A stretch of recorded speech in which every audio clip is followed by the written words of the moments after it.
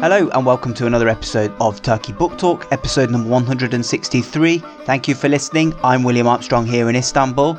In this episode we hear from Noah Amir Arjumand from the Center for International Media Assistance and Indiana University's School of Global and International Studies. He's the author of Fixing Stories, Local Newsmaking and International Media in Turkey and Syria, published by Cambridge University Press. The book is a detailed ethnographic study of the role of fixers in international news coverage and journalism, specifically focusing on cases related to Turkey, Turkish politics and the war in Syria. In all those cases, fixers, who are basically local intermediaries on the ground who grease the wheels between journalists, media establishments and local sources in order to produce news coverage, played a key and often under-acknowledged role. We talk about all that, the challenges faced by fixers on the front line in Turkey and Syria, and some of the ethical questions thrown up in our conversation. But before we get started, let me remind you that our entire archive of episodes going right back to 2015 can be found at turkeybooktalk.com. We're on Instagram as well now. Just search for Turkey Book Talk Podcast, all one word.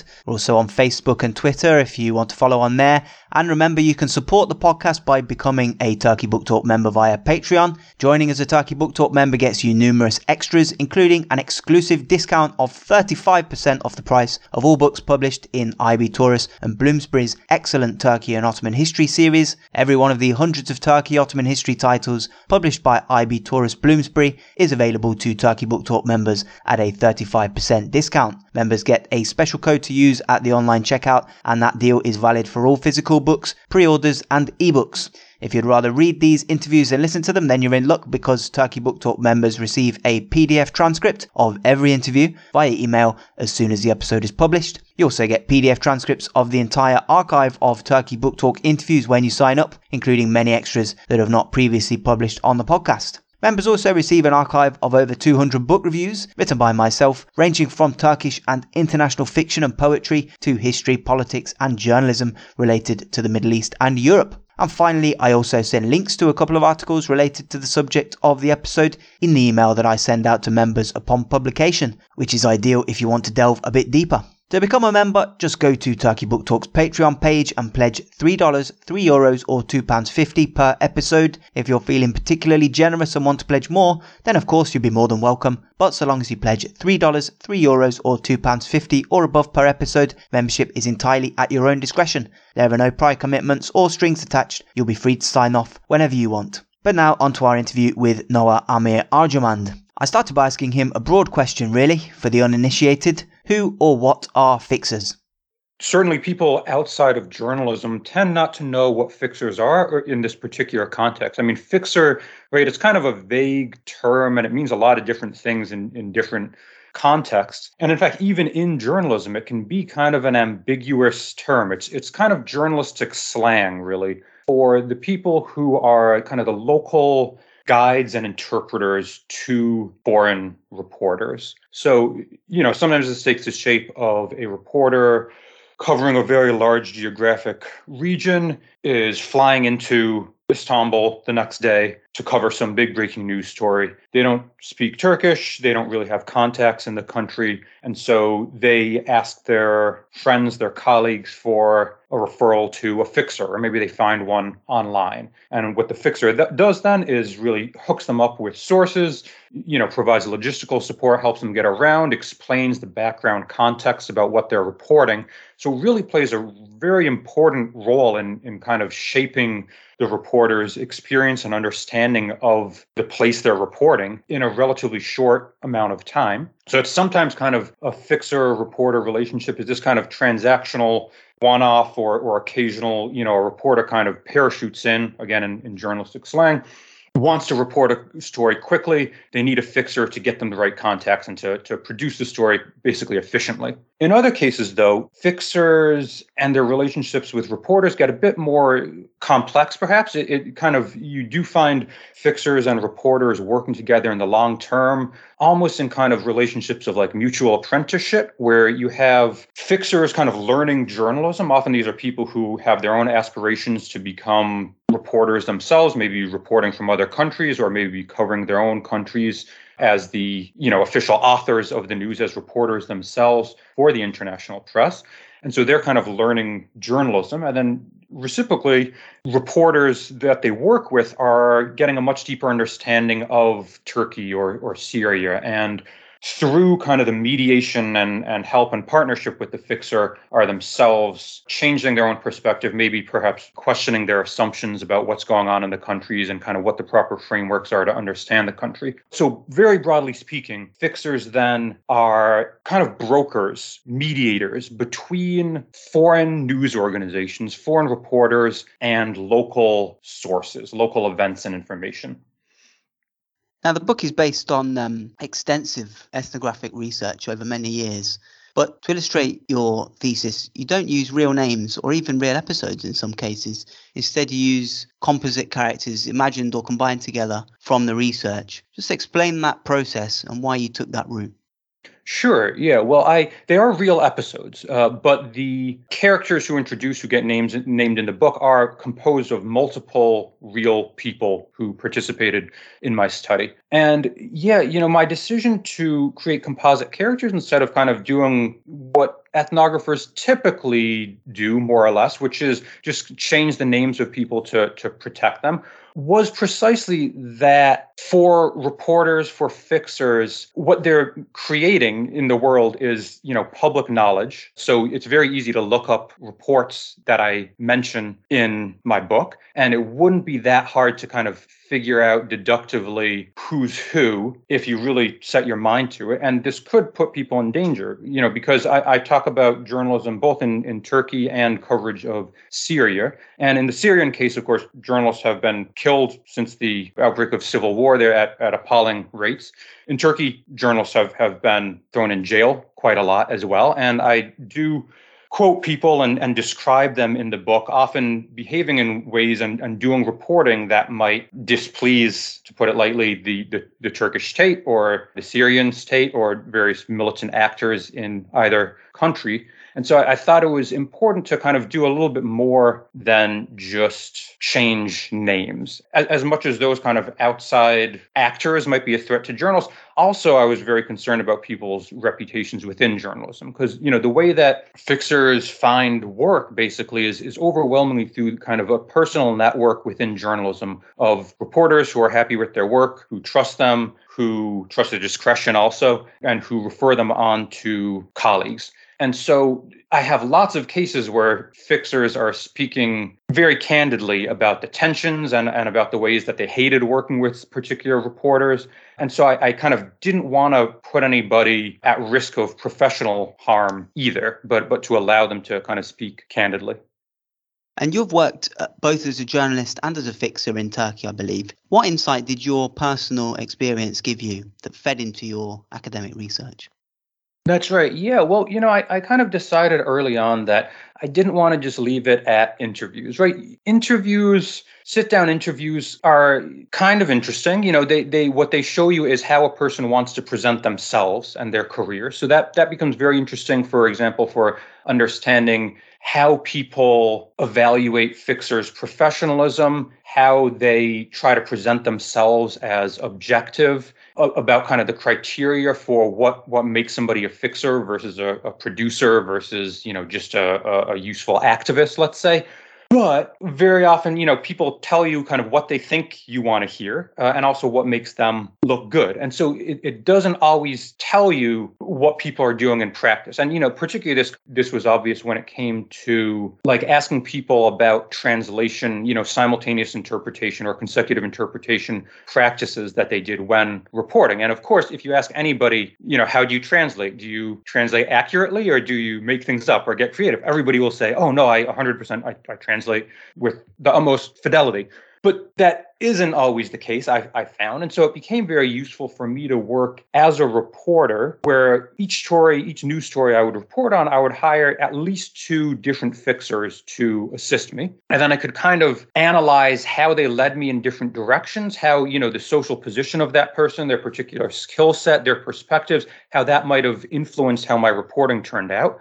And it also became a very useful because then I would record the interviews, the kind of three-way interviews of myself, a fixer, a source. And that became an important part of data because when you actually record things and then transcribe them and play them back slowly, you can see all of the interesting ways in which just, kind of at the word for word level, what a source says gets transformed through a fixer's mediation, kind of linguistic mediation, into something that the fixer thinks and hopes will make sense to the reporter, in this case me, and also that will potentially kind of reconcile disjunctures or disunities between what the reporter wants to know and what the fixer is willing to give them or willing to say. So a lot of what I found was kind of this delicate, almost kind of repair work that fixers were doing in the process of translation. And I then myself also, because I had decent Turkish going into this, good enough to get hired as a fixer and decent contacts, I was also able to experience what it was like to be in that role of the intermediary between reporter and source, and found that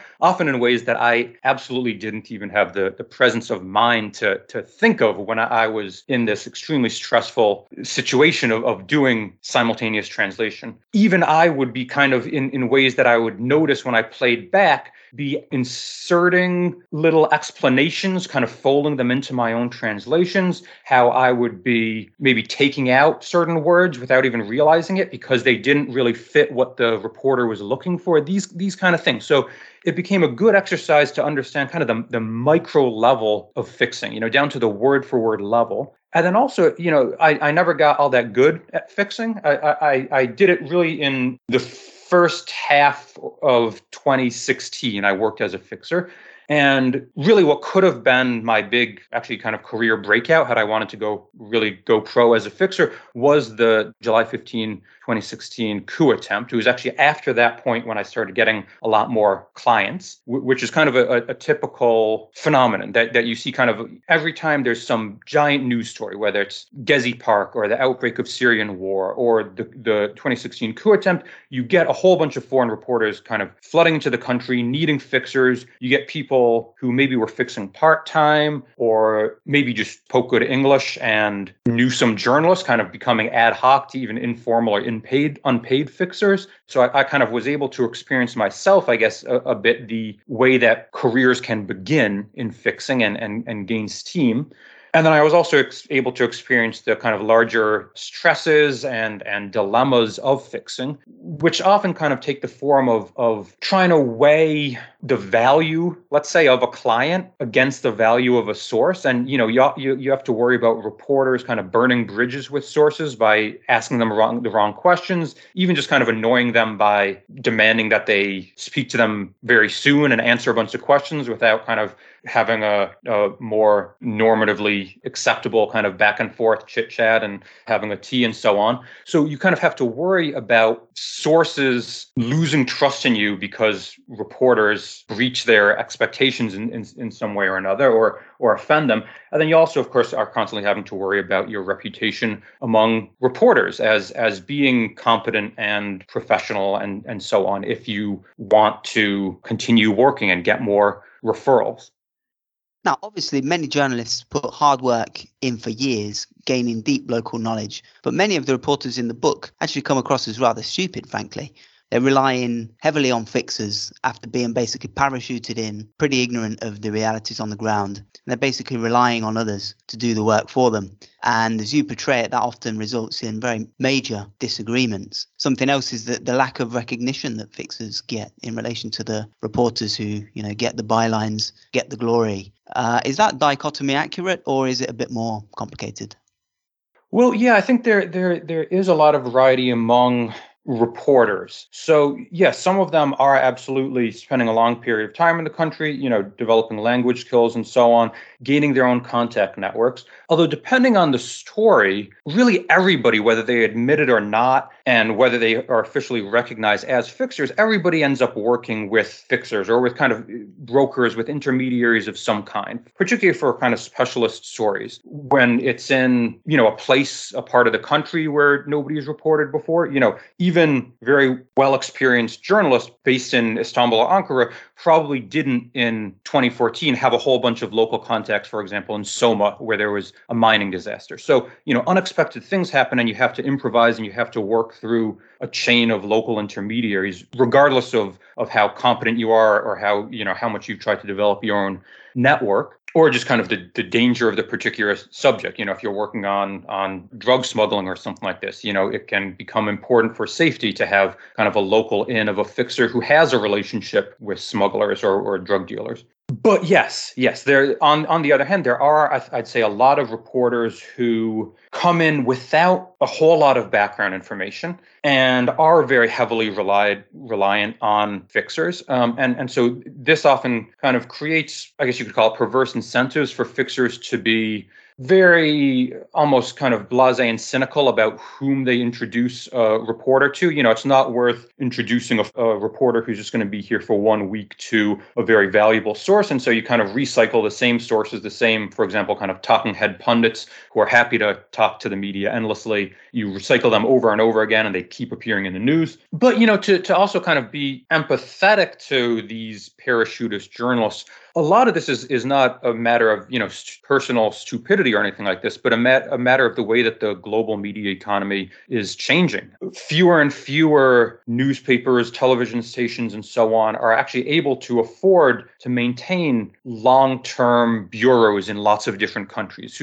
Fewer and fewer are able to have kind of a country correspondent for Turkey, for example, who's kind of just working full-time on that and is able to focus on really getting a deep understanding of the country.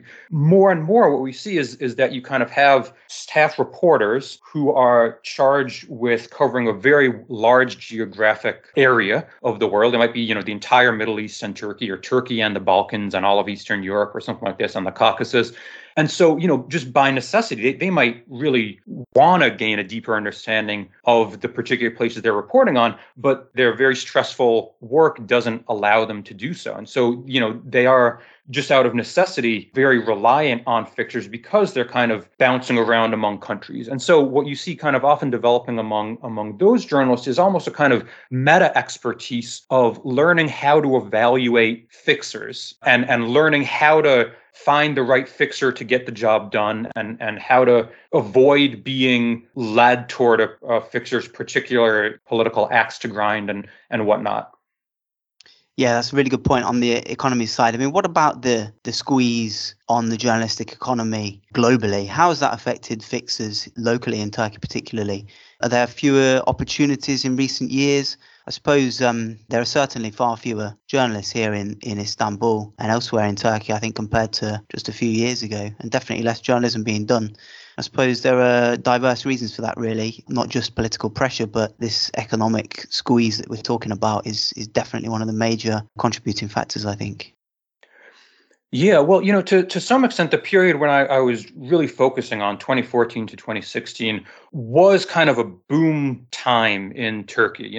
Istanbul, certainly, and also to a great extent, Gaziantep for reporting on Syria, were places it wasn't that difficult to find work as a fixer. There were tons of reporters in Turkey working, and also, particularly because reporting in Syria had become too dangerous in the judgment of almost everybody by that point.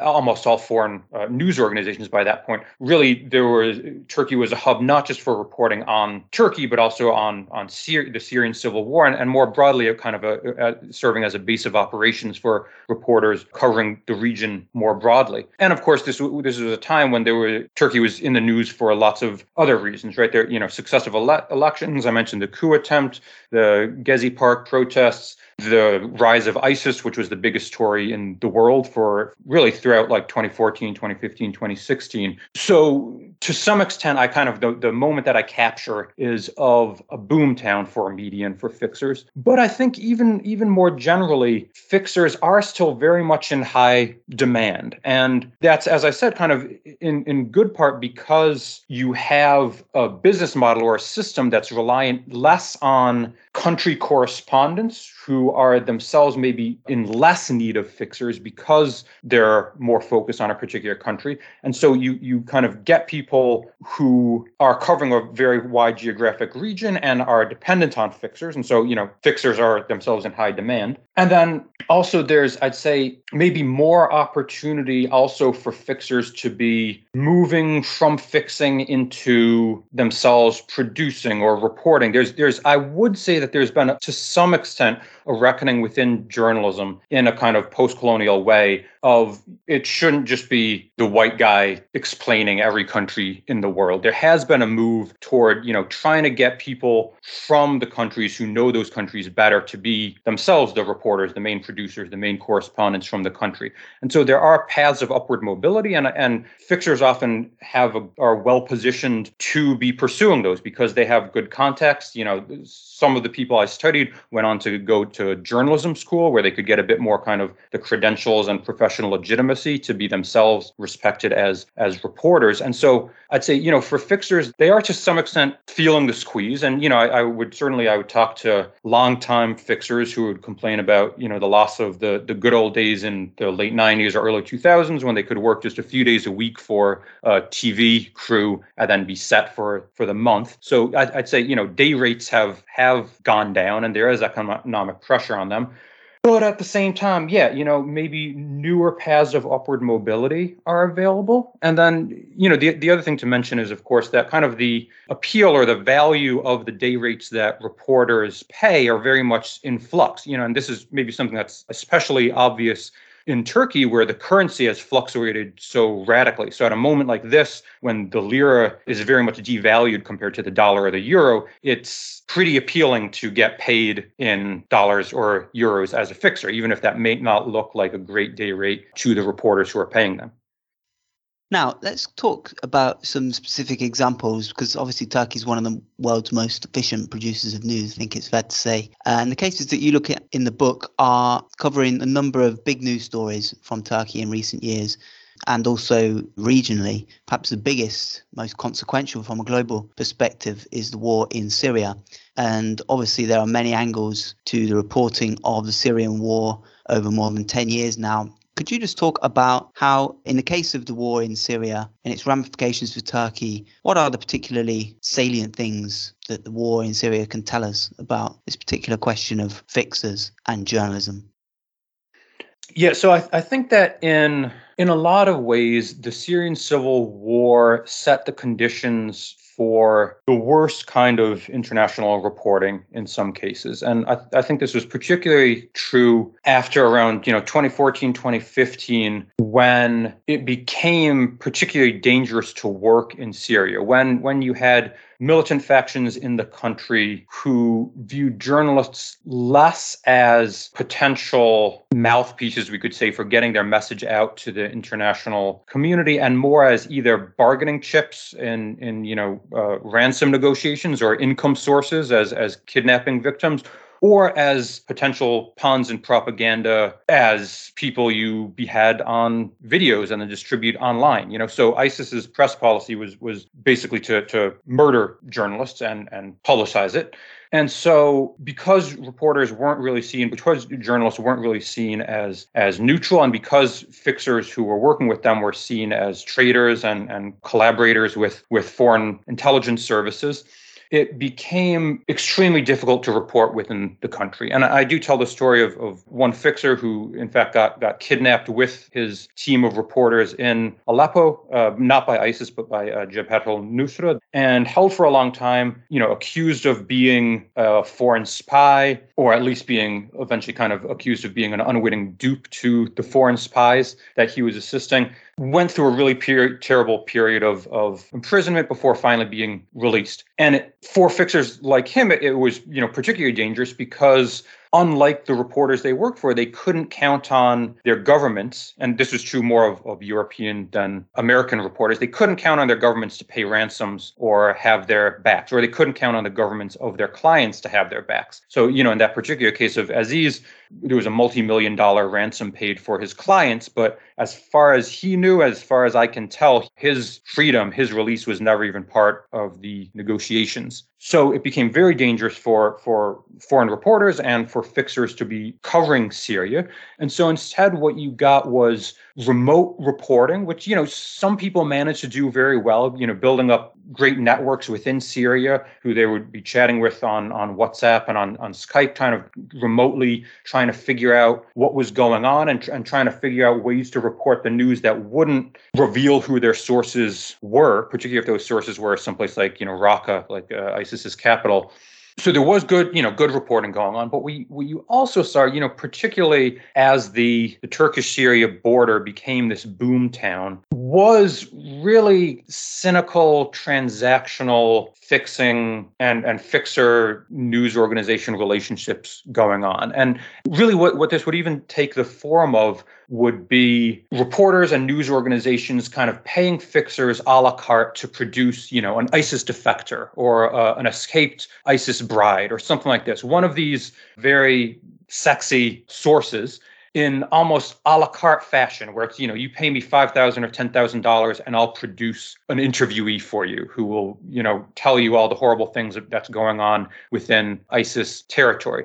And the news organizations would not check very carefully the legitimacy of the people that fixers were putting forward. And it created a tremendous incentive for fixers who, let's remember, were often desperate refugees themselves, to be stretching this truth or even fabricating. So I found examples and I quote people as kind of describing incidents where somebody would find their cousin or their sister and tell them, okay, you're going to pretend to be a member of ISIS's all-female battalion or, an ISIS wife or something like this. You're going to give a nice interview to one of these news organizations, to one of these TV channels that's not going to dig too deep. And you're going to tell them all the typical things we already know about ISIS or that we've learned from other sources. And then we'll split the money between the two of us. And so kind of this system, I think, led to a lot of very, well, first of all, fabricated and also like derivative journalism where, reporters' assumptions were not being questioned. They were being fed exactly what they wanted because they were putting so much money on the table in a situation where people were so desperately in need of that money.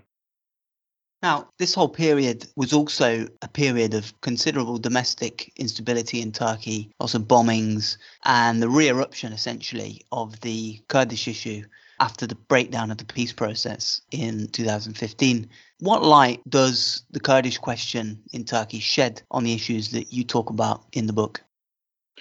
Well, Kurdish fixers or fixers who were specializing in Eastern Turkey and kind of the Kurdish majority part of the country did have to be certainly a lot more cautious about state surveillance. So I think much more than reporters who are based in Istanbul. The people who I met when I was doing research in Diyarbakir, they always assumed that they were being wiretapped, for example. So kind of there was a lot of sensitivity, even about like the medium of communication that they would be using for contacting sources, for accessing sensitive information and so on.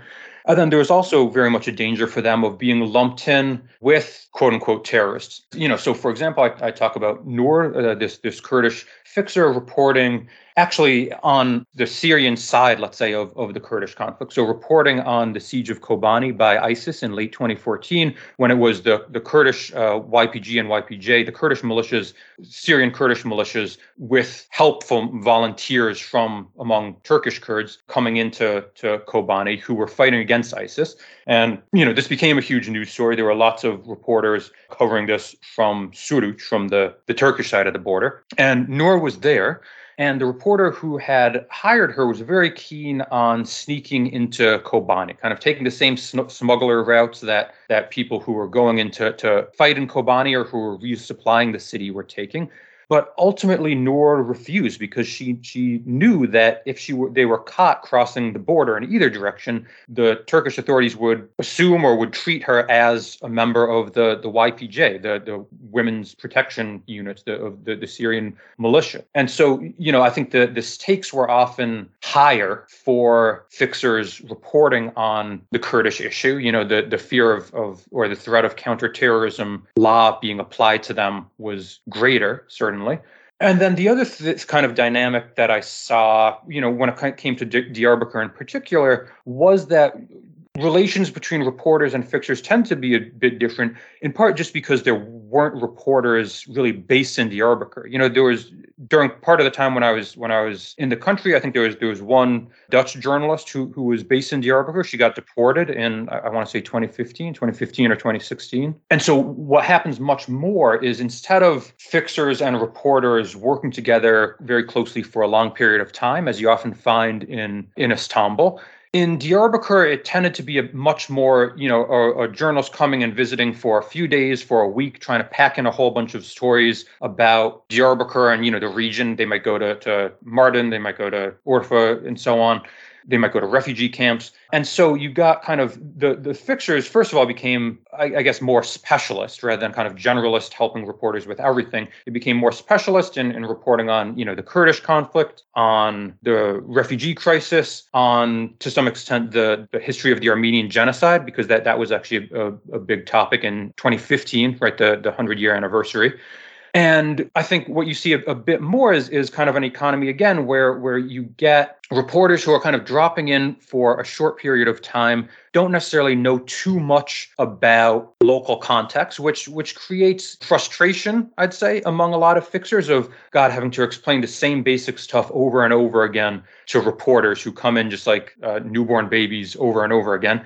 But also, some opportunities where fixers have a bit more, perhaps, of a free hand in introducing reporters to particular sources who maybe, support their political agenda, who are for pro-Kurdish movement fixers, who are themselves kind of representatives of the Kurdish movement.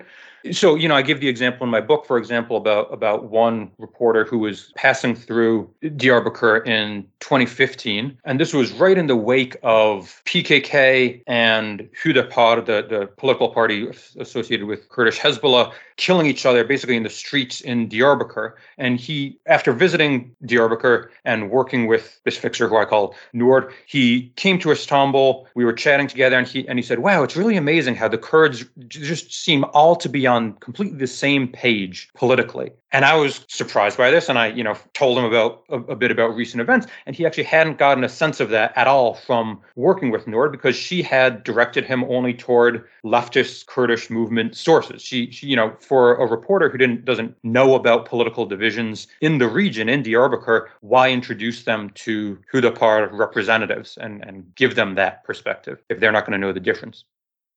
Yeah, and that really gets to this bigger thematic question, really, of fixers obviously not being very, very dry, sort of objective sources. They, like anyone, have subjective biases and opinions. And you talk in the book about numerous examples of those coming through. Just talk about that theme. What are some other examples of biases that stand out from what you remember of the research? Well, I'd like to take a little bit of a step back and kind of question this idea, or interrogate this idea of objectivity. Objectivity can mean a few different things in journalism. So it can mean, not having any biases or interests or perspectives, which describes nobody in the world. And of course, foreign reporters and producers and so on themselves have their own perspectives, their own blind spots and so on, their own ideas of what's right and wrong. Everybody does. And those, of course, will bleed into their opinions about what information should be double checked, versus what should be taken at face value, who's a reasonable person to interview and so on. So nobody's kind of objective in that purely neutral sense. When journalists talk about objectivity, often they do mean it a bit in kind of that way of neutrality, or more than that, kind of as a performative practice. Objectivity is something that's performed and signaled through the language that you use, again, through kind of the performance of including balance in your reporting, of getting multiple sides. So there's some value to that. But at the same time, this is always kind of taken from the perspective often of the countries that they're reporting from, like what they think of as obviously being the different sides that should be included, the perspectives that should be given